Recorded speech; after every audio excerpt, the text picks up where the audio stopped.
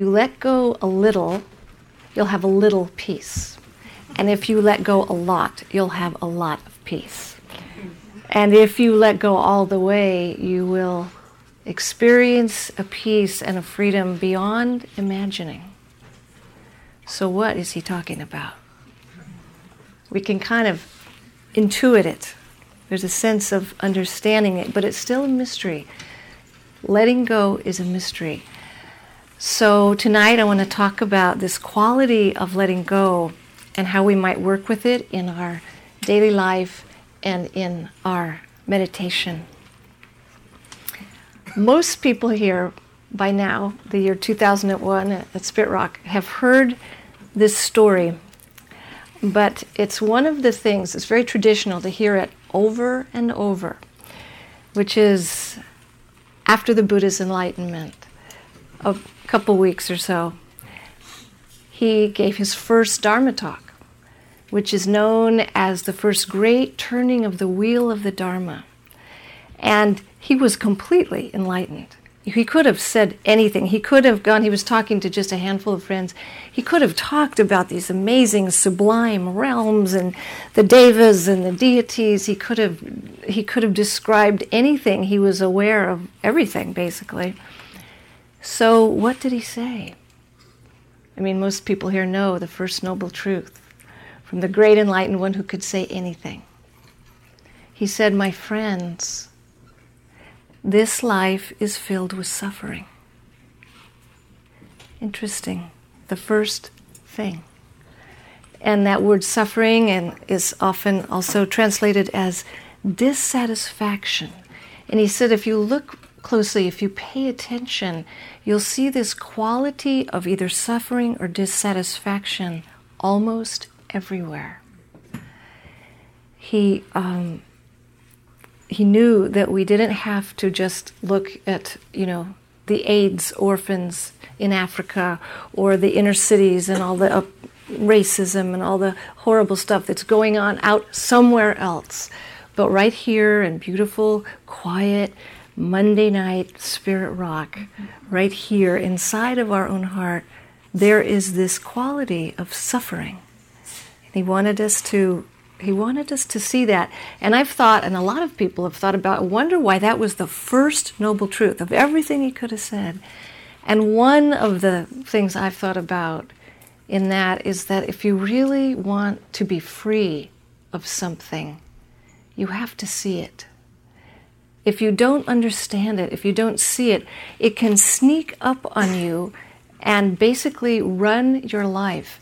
And once we start seeing what this quality that the Buddha is talking about, once we start seeing it clearly, we see that it is basically running our world. This craving, this dissatisfaction, this grasping for something else. You might be sitting here on Monday night where the sittings can get very quiet here, and you might be finally experiencing, oh, this is what I've been waiting for, this is what I've been looking for, this deep, quiet, peaceful, and you're sitting calmly, resting in this open expanse, and then this little part of you goes, how can I make this last? I don't ever want this to end. And that little, subtle grasping or striving would be under the category of dissatisfaction or suffering compared to the great peace of being that the Buddha was resting in, the point of view from which he was speaking. So he goes on to the second noble truth, which is the cause of suffering. He's talked about old age, sickness, death as part of our life, but he said that's not the cause of the suffering. The cause of the suffering is that we attempt to grasp the ungraspable. We try to hold on to something for our happiness and security that's impermanent. Like, I can only be happy if it's always this temperature, but not 90 or 100 like it was earlier. Grasping on to how it has to be. Or I can only be happy if I always look 20. Good luck. actually, with that in mind, I have this.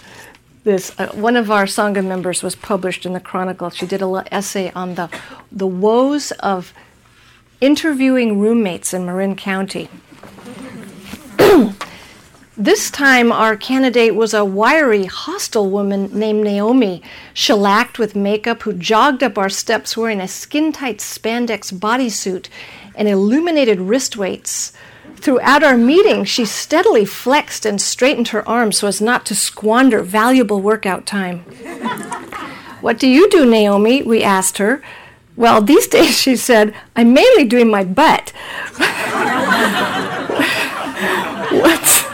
Once you pass 35, if you let your butt go for a minute, you might as well just pull over the side of the road and die. That would come under the category of suffering. Suffering. Nature has these cycles, It's summer, it's all hot, and then it's winter. The tide comes in, the tide goes out. The moon is full, the moon is small.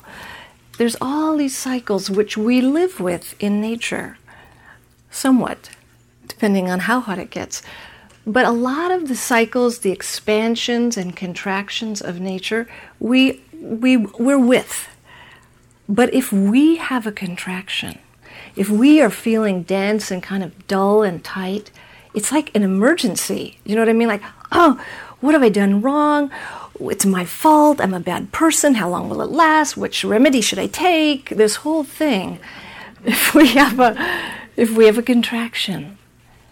And the Buddha is pointing us to a possibility that we can begin to open to the expansions and contractions of our life in the same way we can open to the waxing and the waning of a moon.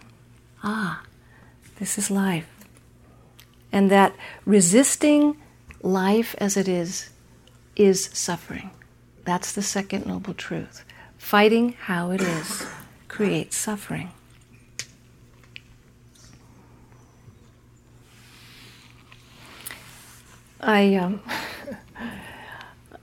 The Buddha, one of the reasons that I became interested in the teachings of the Buddha was that he said, don't take my word for this. He said, now, I've told you this thing that I've found out. Now you look into your own life. Do you suffer? Now, what is the cause of your suffering? And what ends your suffering? And he would always reflect it back. You find out what's true for you. So I have sometimes thought, in my many, many years as a psychotherapist and a couples counselor, there's been many, many people who would have said, well, the cause of my suffering is obviously, my ex-husband. There's no doubt about it in many people's mind. But I vividly remember being long ago, I think it was like 27 or so years ago, I've lost count at this point. I was a young adult at my first Vipassana meditation retreat out at Yucca Valley. And I was suffering. It's called dukkha. I was having dukkha. I was in a lot of physical pain because I was over-efforting. And about the third night, somebody gets up and gives this talk about the Four Noble Truths. And I'm sitting there looking, like a little Buddha, way too tight so that my whole neck and shoulders are in agony. I look fine about it on the outside, but inside I was so cynical about what this teacher was saying. And I was sitting there going, sure, this man, first of all, 2,500 years ago, comes up with this first noble truth of suffering. Then he invents this practice to prove he's right. To put me through this, and put us all through this torture.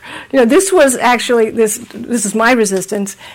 I should say by the end of that retreat, I was completely hooked for life. But that was what I was going through to get there. Fortunately, the Buddha goes on to the third noble truth, which is my favorite. But it wouldn't be anything without the first two. And he says, even here, in this plane of existence, with all this impermanence and loss, this change, this grief, this suffering, freedom is possible. That's a beautiful teaching. And he said, if it is this tight, grasping fist that creates the suffering, then it's this letting go, opening, that creates the freedom. Freedom is possible in letting go. He did go on to the fourth noble truth, which is a very big topic, and it deserves several Dharma talks, which I'll just tell you, I'm not going to go into tonight, but the fourth noble truth lays out the teaching of what's called the middle way, where the Buddha laid out a whole way of life that leads to awakening, which included wisdom, ethical conduct, and meditation. But for tonight, I'm really going to focus in on this third noble truth about freedom is possible in letting go. Freedom is possible as we learn to open to life rather than close. Some years ago, I had a bona fide inner guidance. It wasn't just one of those little things. It actually felt a guidance, which I couldn't say that I always feel this, but this time I did, to go to India and see Punjaji, a great, great teacher. And I have some chronic illness problems, and the last thing I wanted to do was go to India, where most everybody gets some sort of sickness or several sicknesses. But the guidance was so clear that I did this gigantic pilgrimage across, the great giant airplane ride, and then this unbelievable train ride across India that would be hours of stories, just this train ride.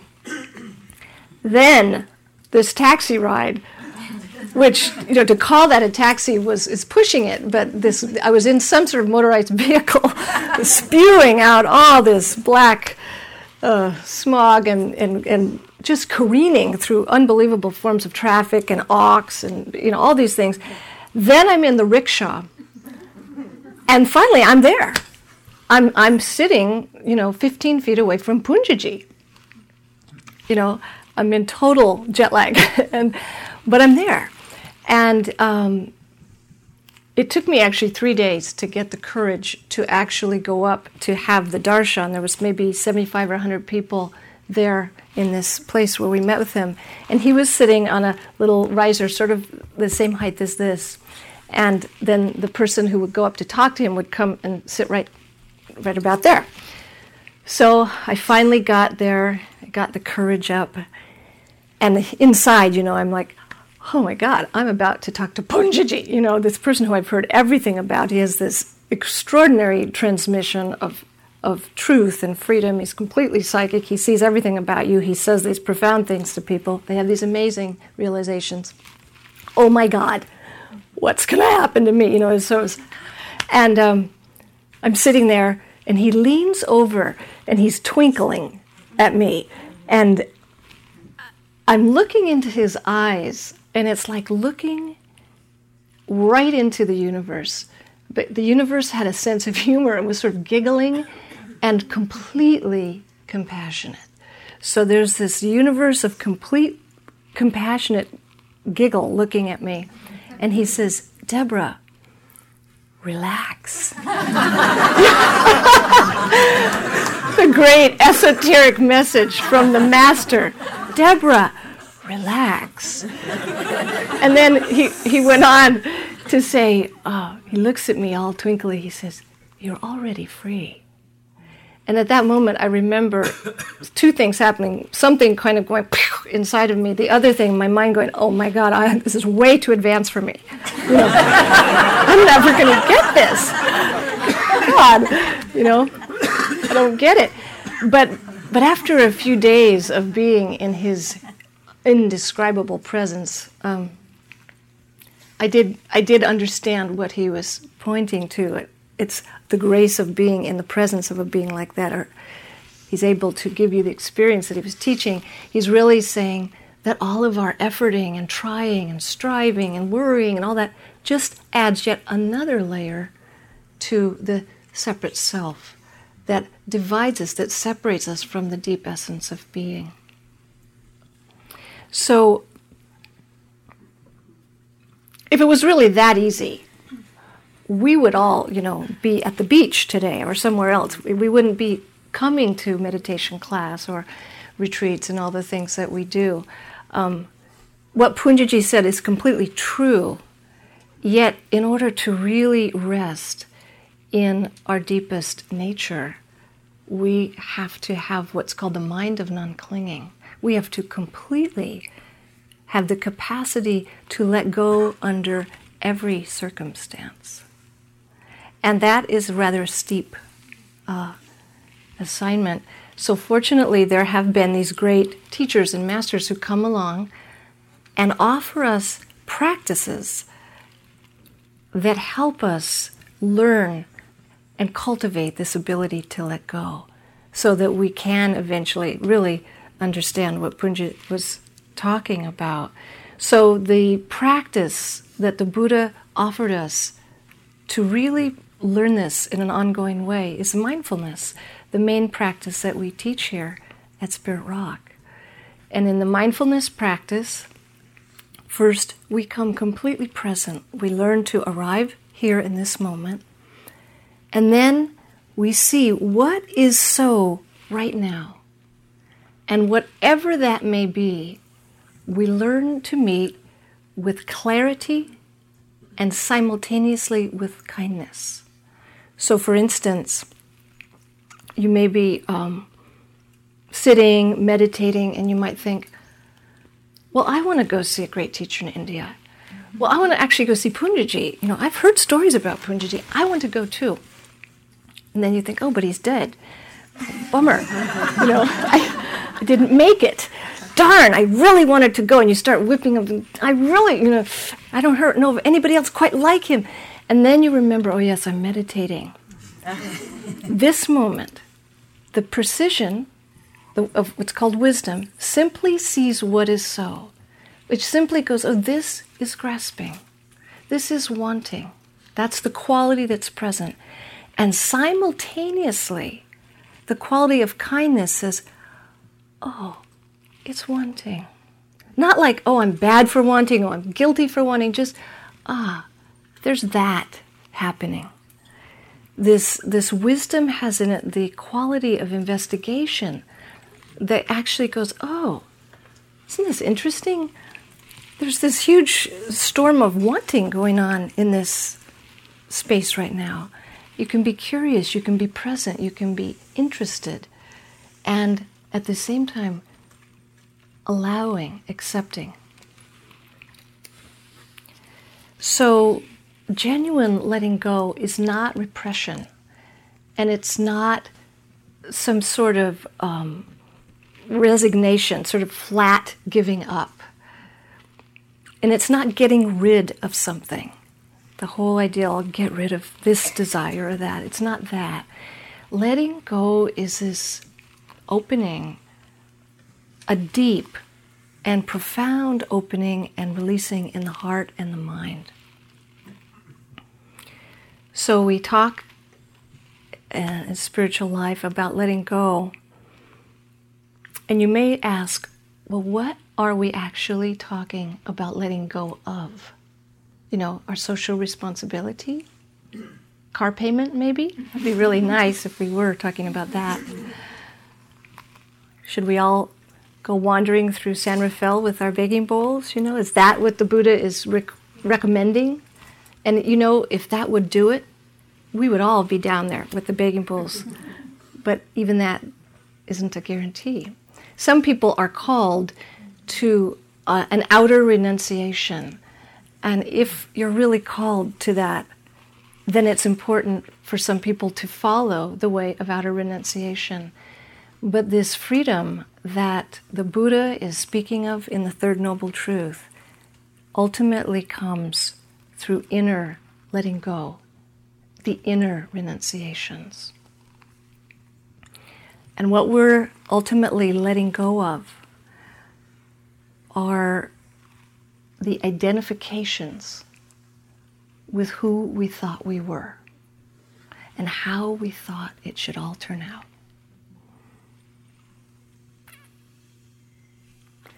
In this letting go, we're letting go of our grasping to all the notions of who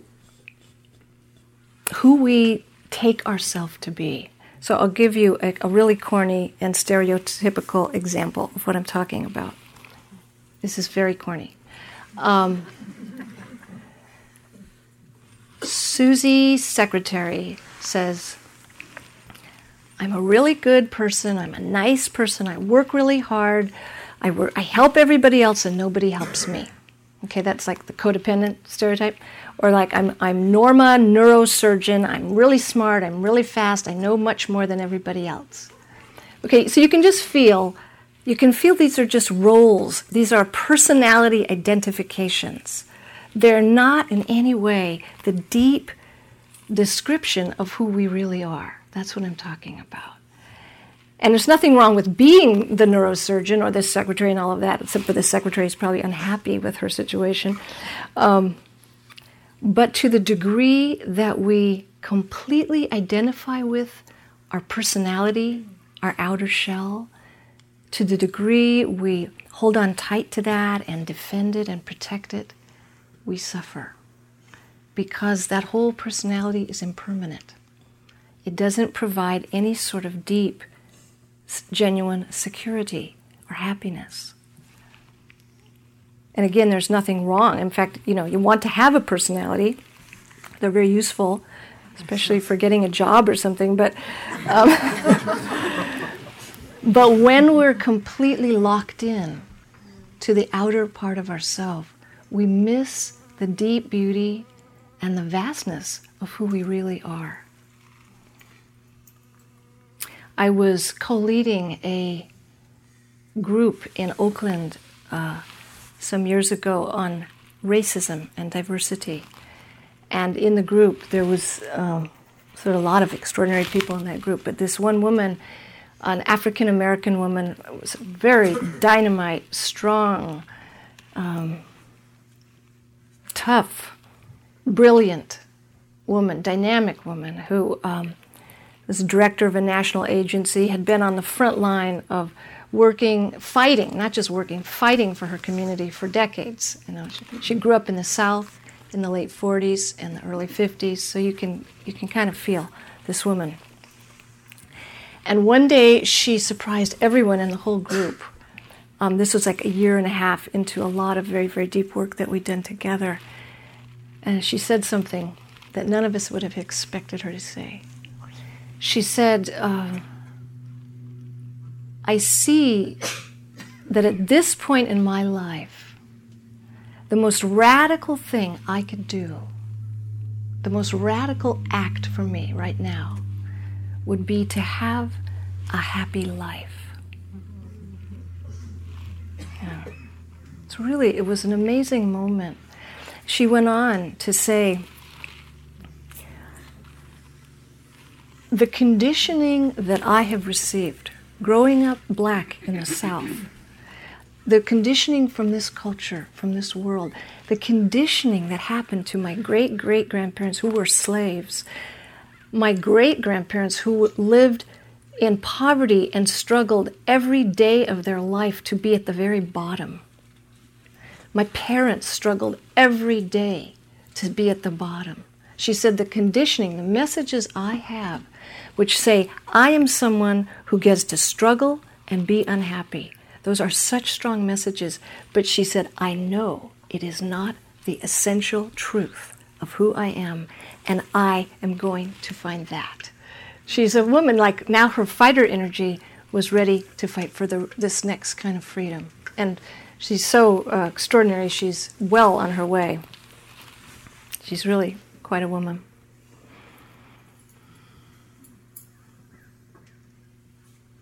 One of my teachers once said, some of the most important and the hardest work that you will ever do is to let go of your suffering. And he went on to say, but what else is there to do with your life? What else? We can either hold on to our suffering, suffer more, or we can practice seeing it and letting go. So we can say, well, how do I go about this letting go of these layers of conditioning, these layers of identifications, false identifications, without making them bad? Each moment that we meet with mindfulness, where there's a moment, whether it's a moment of a wandering mind or a sore knee or whatever it is, where we just meet it without grasping, without aversion, where we open to this moment of experience as it is letting go. It is doing the work of letting go of those identifications, because we're not tied up in how it's supposed to be. We're not reinforcing that. I had a friend, and there's other people in the room here who knew her. Her name was Chica, and she died a few years ago. She's about my age, and she died of breast cancer. She was a dear, beautiful friend, completely committed to her spiritual journey, traveling and teaching around the country, beautiful, funny, alive person. And she, like anybody who deals with dying of an illness like cancer, she had to go through so much letting go. And for her, one of the main areas where she just had to let go was letting go of control. And she knew that. And she was funny. She was always making jokes about this letting go of control thing. And we would laugh because for her, it was a really big thing. So as she was it was about 3 months before she died, she had this tumor in her throat. So she talked with a raspy voice. And so we had to sort of lean forward to hear her. And she said, "I have a joke." And we said, "Okay." And so she said, and you've heard this because it's an old joke, but she says, "How do you make God laugh?" And she said, "Tell him your plans." And then she would laugh. She would just laugh and laugh because she got the joke, She really got the joke. She really got the joke. So Chica was such a teacher to us because she taught us that letting go doesn't have to be heavy and grim, that in fact it can include a lot of laughing and crying and more laughing. She was really an incredible teacher.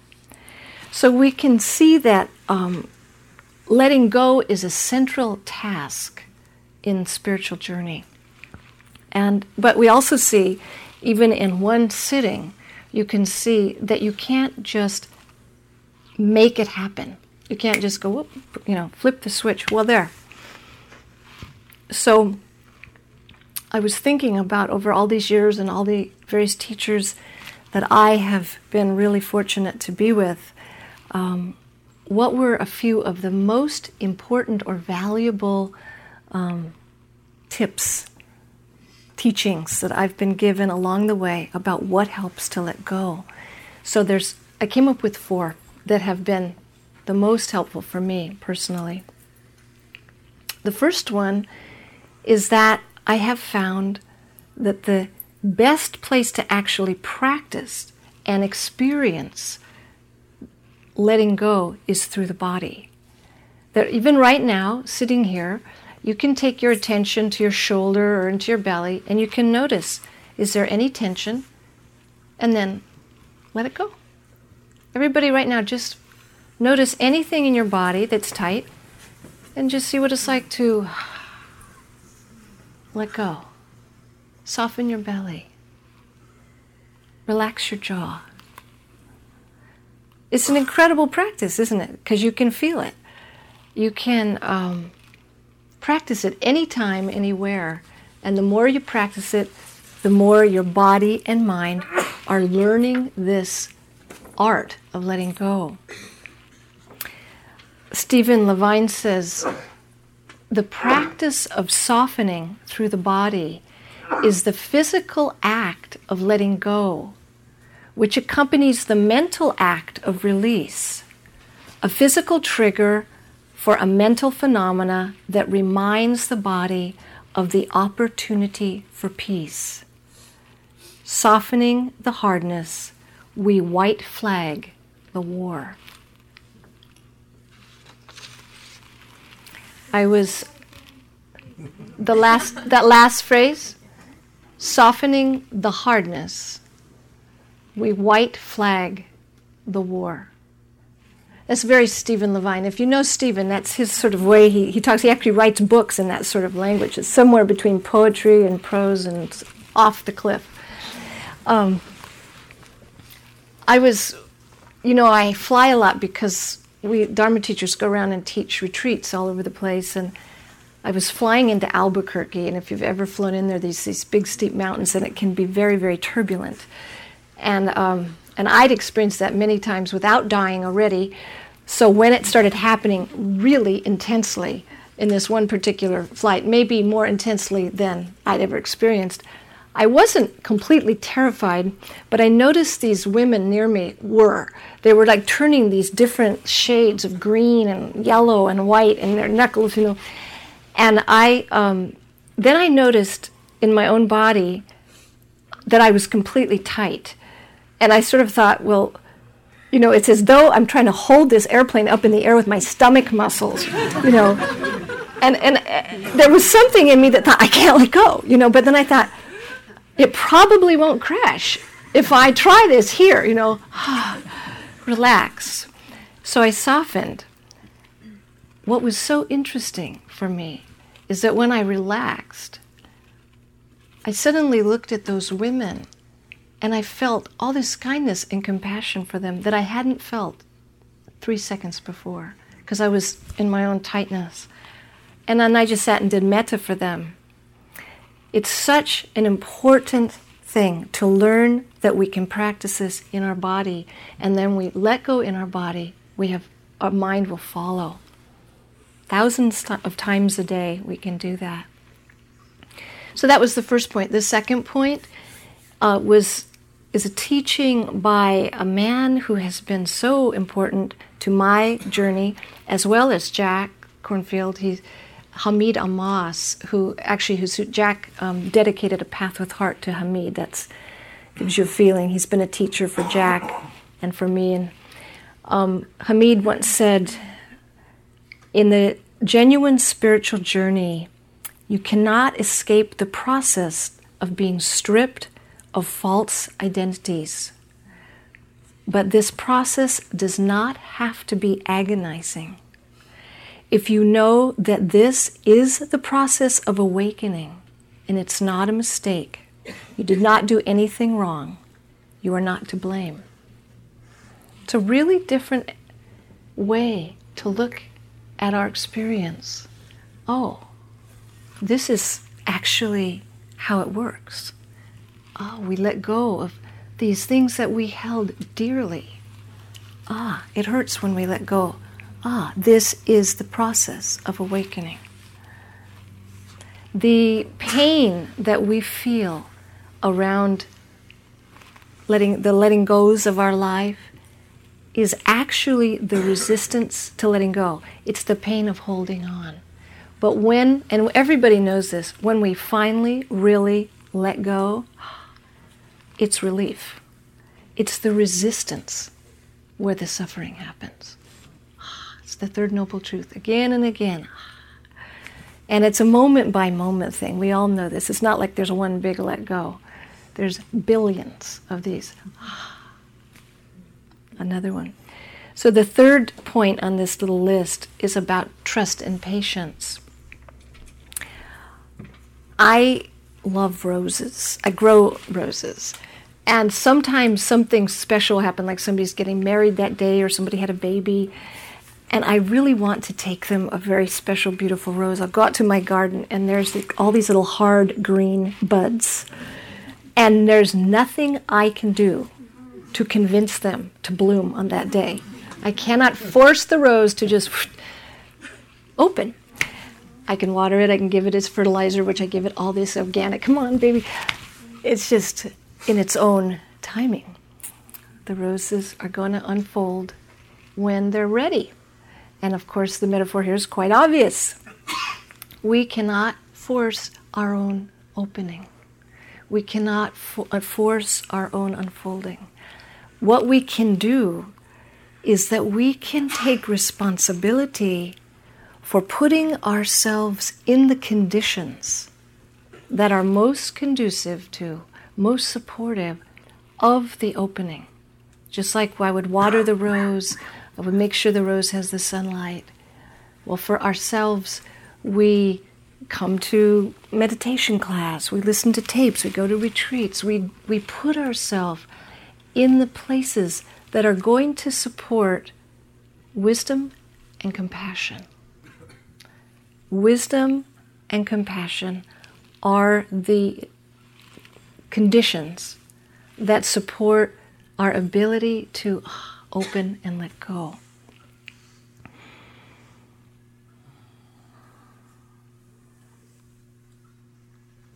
Sometimes we may be sitting or not sitting, but paying attention, and we just feel this dense, solid dullness. It doesn't feel spiritual, it doesn't feel loving, it doesn't feel preferable, but that is what is happening. And so often when we feel dense and slow and dull or whatever, not loving, our heart is closed, we will judge ourselves and make it even worse. So now I'm bad for feeling that. We judge, and we can go from judging to completely rejecting our experience. Wisdom says, oh, this is dullness. This is hard heart with no judgment. And simultaneously, like I said before, that kindness, the quality of kindness or compassion comes in and says, yeah. Compassion says it's hard when we're closed. It's hard when we feel separate.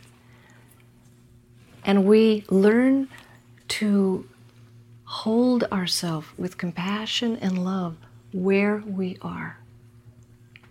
Wisdom and compassion. Maharaji, the great saint in India, Neem Karoli Baba, said, love is the most powerful medicine. And we all know this, we've all experienced it how many thousands of times.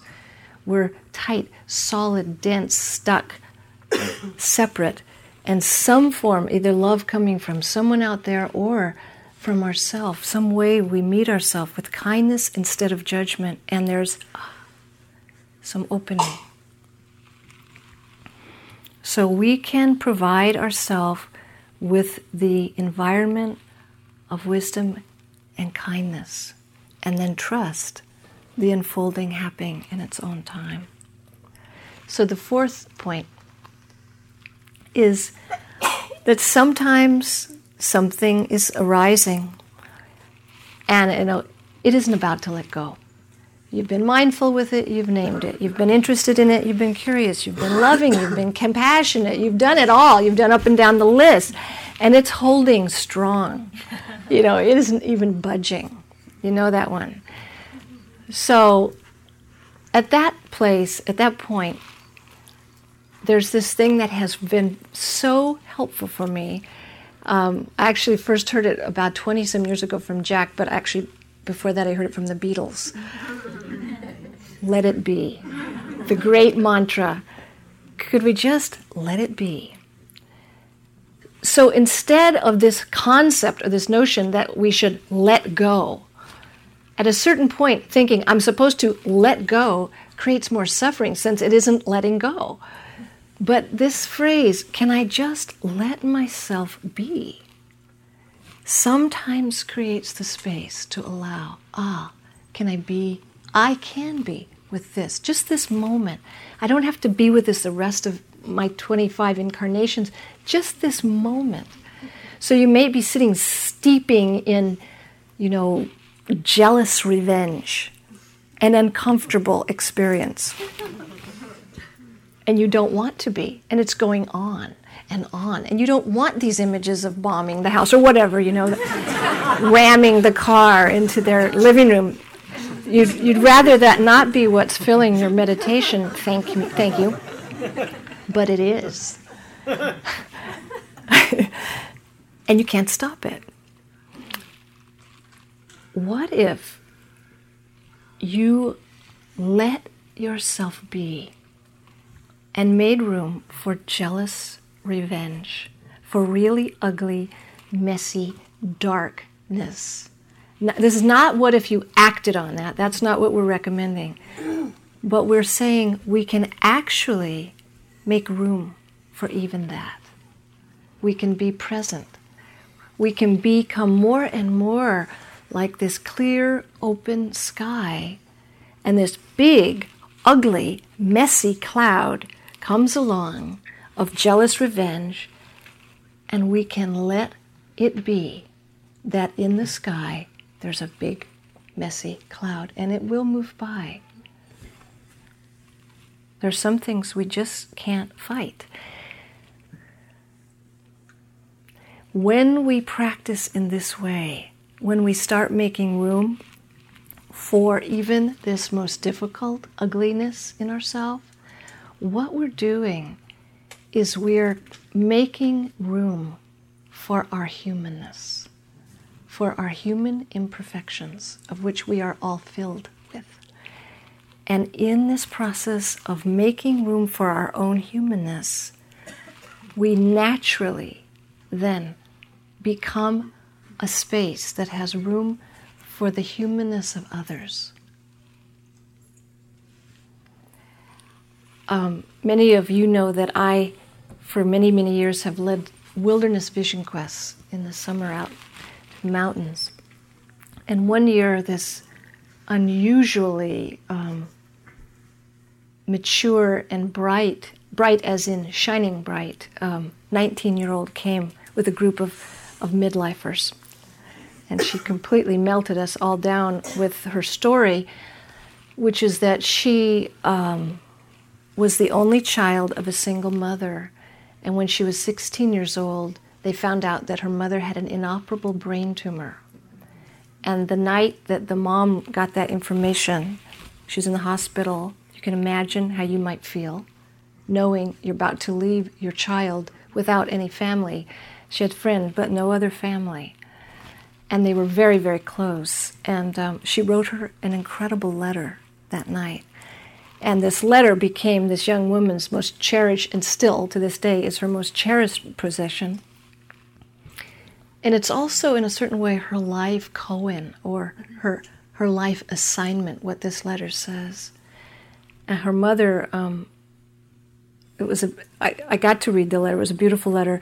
And in one line, it sort of sums up, or she quoted someone else, I don't know who she was quoting, where she says, "Great love must both take hold and let go." And this is a pretty high teaching for a 16-year-old. And she's still, chewing on that years later. But this seems to be our human assignment. That to have a whole and fulfilling human life on this earth, we have to be willing to deeply care and connect and love. Whether or not we're in the monastery, we have to be willing to connect. All the while knowing that we will have to let go of the most beloved. That's just the deal here. Quite a deal. And because of that deal, it means that there are times and there are certain let-goes in our life that will require the process of time and grief, that will require the courage to grieve. Stephen Levine calls it the consequence of true love. Grief. The courage to grieve. So some of my greatest teachers about letting go have been dying patients who never ever heard of the Four Noble Truths. But they learned, they were in the crash course through this process that I mentioned earlier of letting go. And my mother was one of these people who I learned so much from in her dying process. And I know there's many, many of you who have also been with loved ones and friends through this process of letting go and saying goodbye. My mother was a great, nice, not a great as in famous, but a wonderful woman. She had been a kindergarten teacher. Then she retired, and then she played a lot of bridge. She was really involved and active, and definitely always dressed perfectly and everything in the house. And she had fun doing the Southern California. Born to shop was definitely her phrase. She loved to dance and was, like I said, really active and involved in a lot of projects, a lot of people's lives. That was what she loved. And this slow process of leukemia slowly took away, drained out all her energy. So she just had to let go of what she had been identified with as who she thought she was. This super active person. She had to let go of all the projects and the various activities, letting go. Then she had to let go of her appearance. Her appearance really changed, and she had to let that go, and the whole perfection around the house, letting go.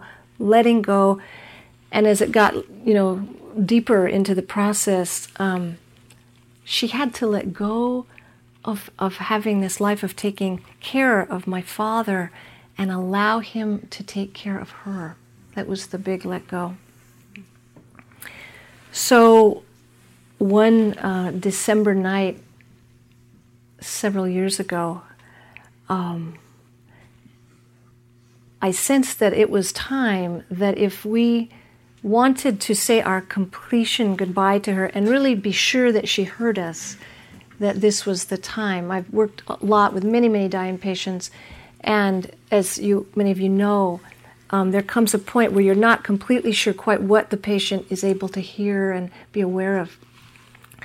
So I talked a little to my father about that, and then I went in myself, to the room with her, and we talked and talked. We had a long time to do this. We had years to prepare for this, but this was it.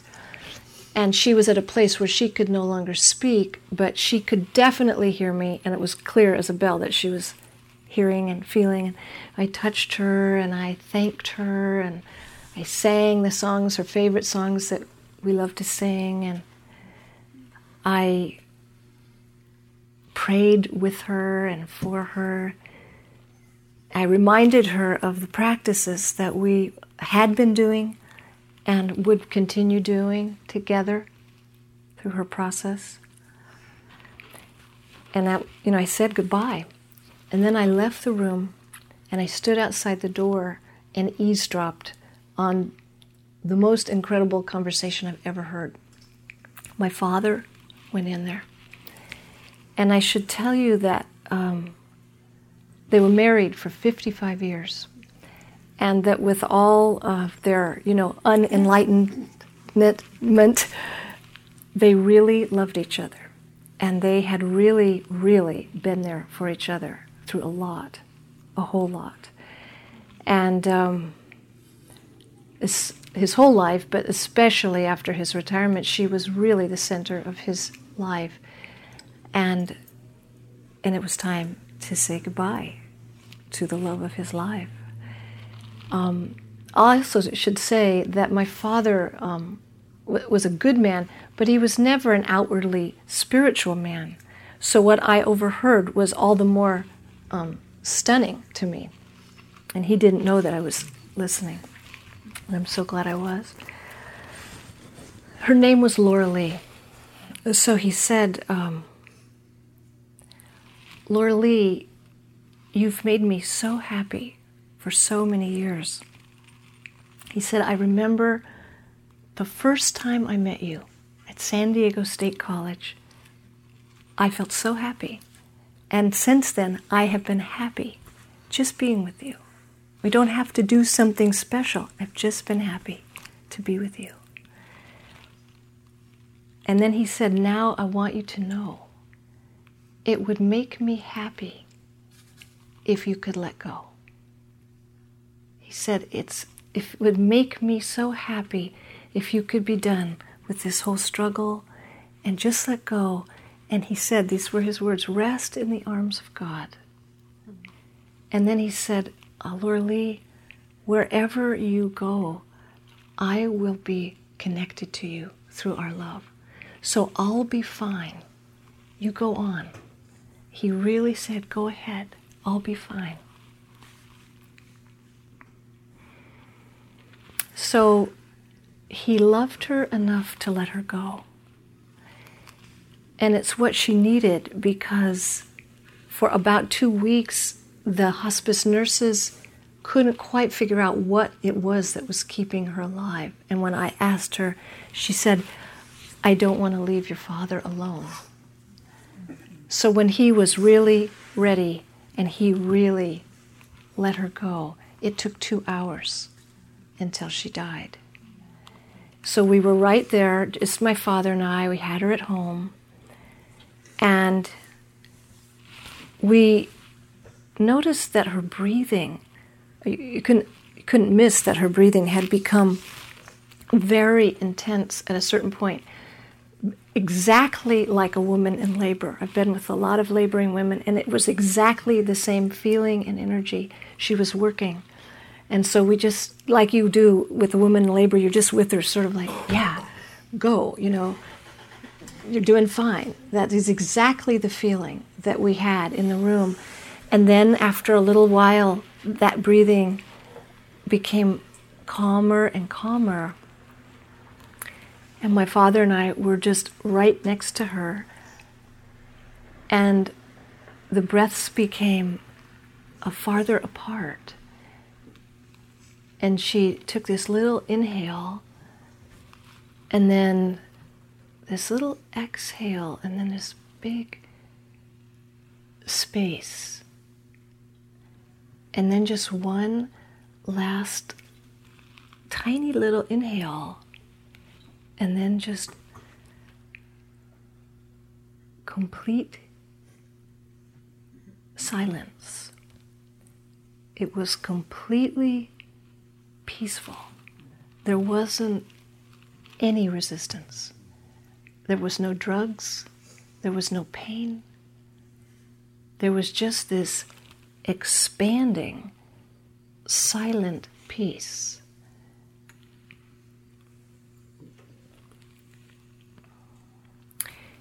And as we sat in this extraordinary space together, my father and my mother's body and I, the room began to fill with this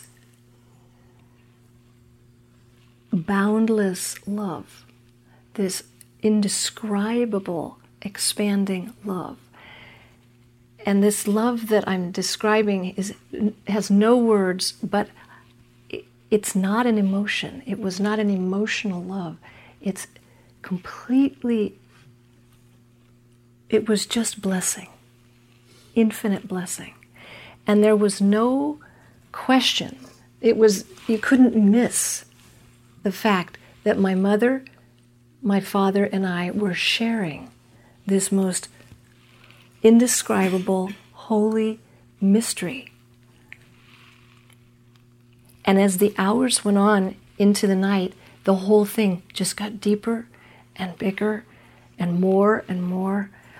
And then, as if all of this wasn't already completely blowing our minds, to coin a phrase, I mean, I had at least been meditating, 25 years and had experienced various altered states.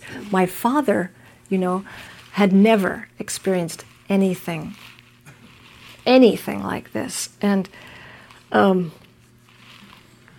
this thing began happening where she died. Her mouth was stuck open, and I wasn't able to close it. But somewhere, like maybe a half an hour or even 40 minutes after the breathing stopped, this radiant luminosity began to occur across her whole body and her face, and her mouth, at a rate so slow that we couldn't see it happen, but it somehow closed itself, and this little Buddha smile, as though she was in the deepest rapture, came across her, and she became radiantly beautiful. After all this stuff, she did not look beautiful, I have to tell you, before she died. To my eyes, my dad saw nothing but beauty. But this was like the photographs when she had been so beautiful I'd seen before I was born, when she was 25. And my father, whose mind was completely blown, is talking to her out loud in front of me like this was normal, saying, Laura Lee, look at you. You're so beautiful. You know, and as the night went on, it would just, this whole event just expanded. It was so beautiful.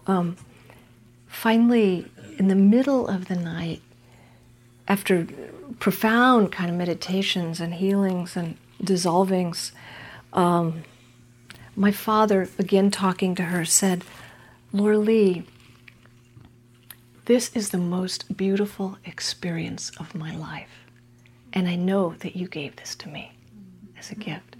And he said, no matter how lonely or painful this may be without you, I will never, ever, ever forget this.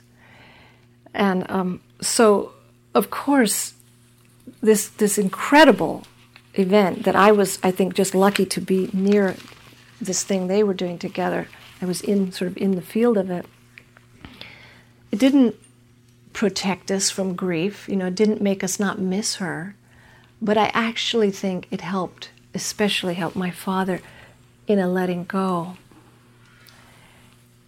And it's an amazing story. Believe me, I never would have dreamed that this particular death was going to happen to my mother. This was the bridge club, you know, person, the person with all the outfits, you know. And I know we can listen to this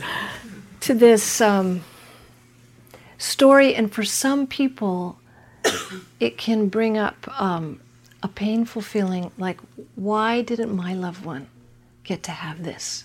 Or why wasn't I there with my loved one? Or why was it so difficult for my loved one? And I have to say there's no answer that I know of. I've been present at many deaths. They are all completely as different as our lives. And it's a mystery. Death is a mystery. And every death is completely unique. And like I said, I would have never, ever dreamed that it would be, of all people, my mother who would have this experience. So I don't tell this to you to have any sort of expectation or comparison, any death that you may be attending or your own death, but more I tell the story because it's really about letting go, and it points to something that's way beyond all our concepts, all our identifications. It points to the deathless. And every great teacher I've ever heard of, even Ajahn Jimnin, who was here a couple weeks ago, says, they all say, we do not have to wait for some huge devastating illness. We do not have to wait for death to learn about the freedom that is possible in letting go. The truth, this third noble truth that the Buddha taught, freedom is possible in letting go while we're alive. That's the whole point of the teaching. We can practice this process of letting go, moment by moment. This freedom is possible for us ordinary folks, even though we're not off in a foreign country living 2,500 years ago, us. The reason it's possible is that because what Punjaji said is true. We are all made of this essential mystery. That's who we are when we let go of all the grasping and all the aversion. That is what remains.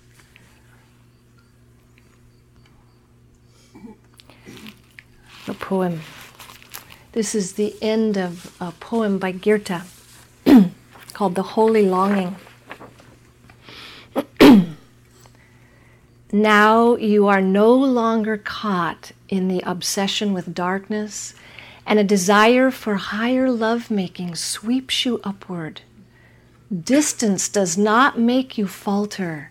Now, arriving in magic, flying, and finally insane for the light, you are the butterfly, and you are gone.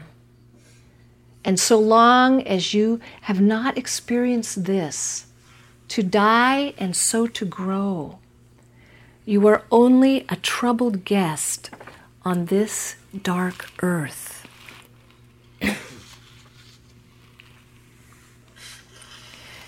So we come to spiritual practice to learn this mystery, how to die and so to grow. And each time that we just come back from some story we're in meditation to this moment, we're practicing this great art of letting go. And each time that we let go of some resistance and we just let ourselves be, and we're present and open with our experience as it is, we are practicing this letting go, letting go.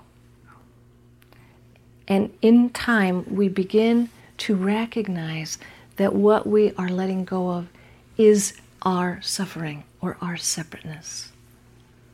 And we begin to rest more and more in the great openness and ease of being. So I just finish with one sentence from Stephen Levine.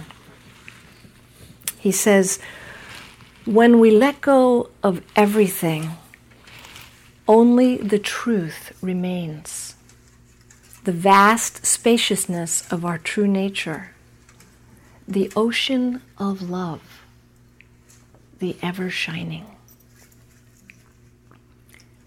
So you don't even have to change positions, but please, just for a few moments, please just close your eyes.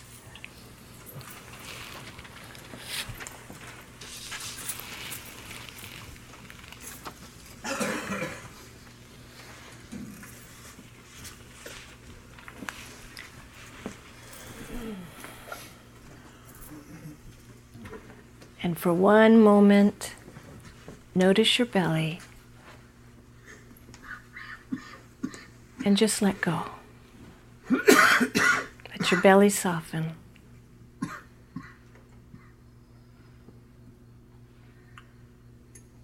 Allow your heart to be with yourself just as you are.